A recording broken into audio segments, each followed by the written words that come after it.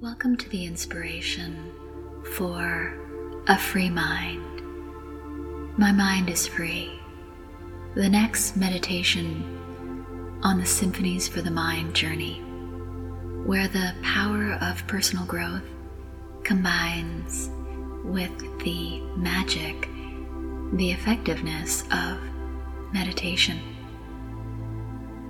One might say that in these times, meditation, the practice of calming the mind and accessing a place within that's more free, more calm, a grounded center within, is so vital.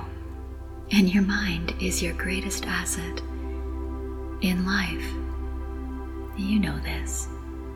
So when we say something like, the mind is free, or my mind is free, based on a nice personal growth or positive thinking concept, a principle we have come across perhaps, we almost instantly edit that statement with words like, well, partly, or yeah, hopefully my mind will be free someday. And you know this is the ego, the small self, that sometimes noisy inner voice, that sabotaging, protective part of each and every one of us. It's like our shadow, a Peter Pan shadow that is always there. And when we say things like, my mind is in the process of being free, or I'm working on it, instead of declaring it, we also tend to dilute the true meaning of a free mind, and we distance ourselves ever further from the true essence of who and what we really are. That there is in fact in each and every one of us, you, me, all of us, a part of ourselves, a part of our mind that is free. So just linger with that just for a few seconds, because it just makes sense. There is a part of you, of me, of all of us, a part of our mind that is free. And there is no process, there is no path or journey to it. And there is also nothing in the external that can ever truly free the mind, as we've been told with endless inflated self-help promises. All good, of course, and well-meaning.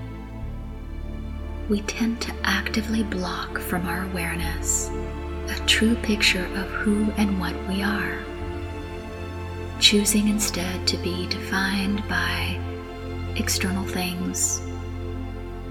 We block from our awareness that the mind, our greatest asset for creating and experiencing our lives to the fullest, that the mind is free.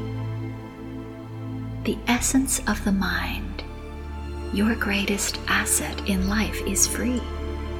There is a place within all of us that is free. It is our nature, and it is not to be achieved, but rather to be accessed, remembered, practiced, and not in the noise and rush. It's elusive there. So these meditations are part of a vital training to remember that place, to navigate from that place. The calm, the wisdom, the knowingness in the storm. And this practice is also about a deeper accepting of our higher divine nature, connected to everything and everyone. The mind is free, always free. Somewhere within there is a small flicker of recognition that this is so. This meditation helps us shift towards this recognition, shifting it from a small spark, a small recognition, to a magnificent, strong flame, a deep, wonderful, compassionate recognition within, always within. Your mind is free. You know this. It's time to access it. It's time to feel it in your bones. Enjoy this practice. And wherever you are on your journey, maybe you're on track, off track, or somewhere in between, it's always a great time to practice. Set yourself free and practice. Make meditation foundational.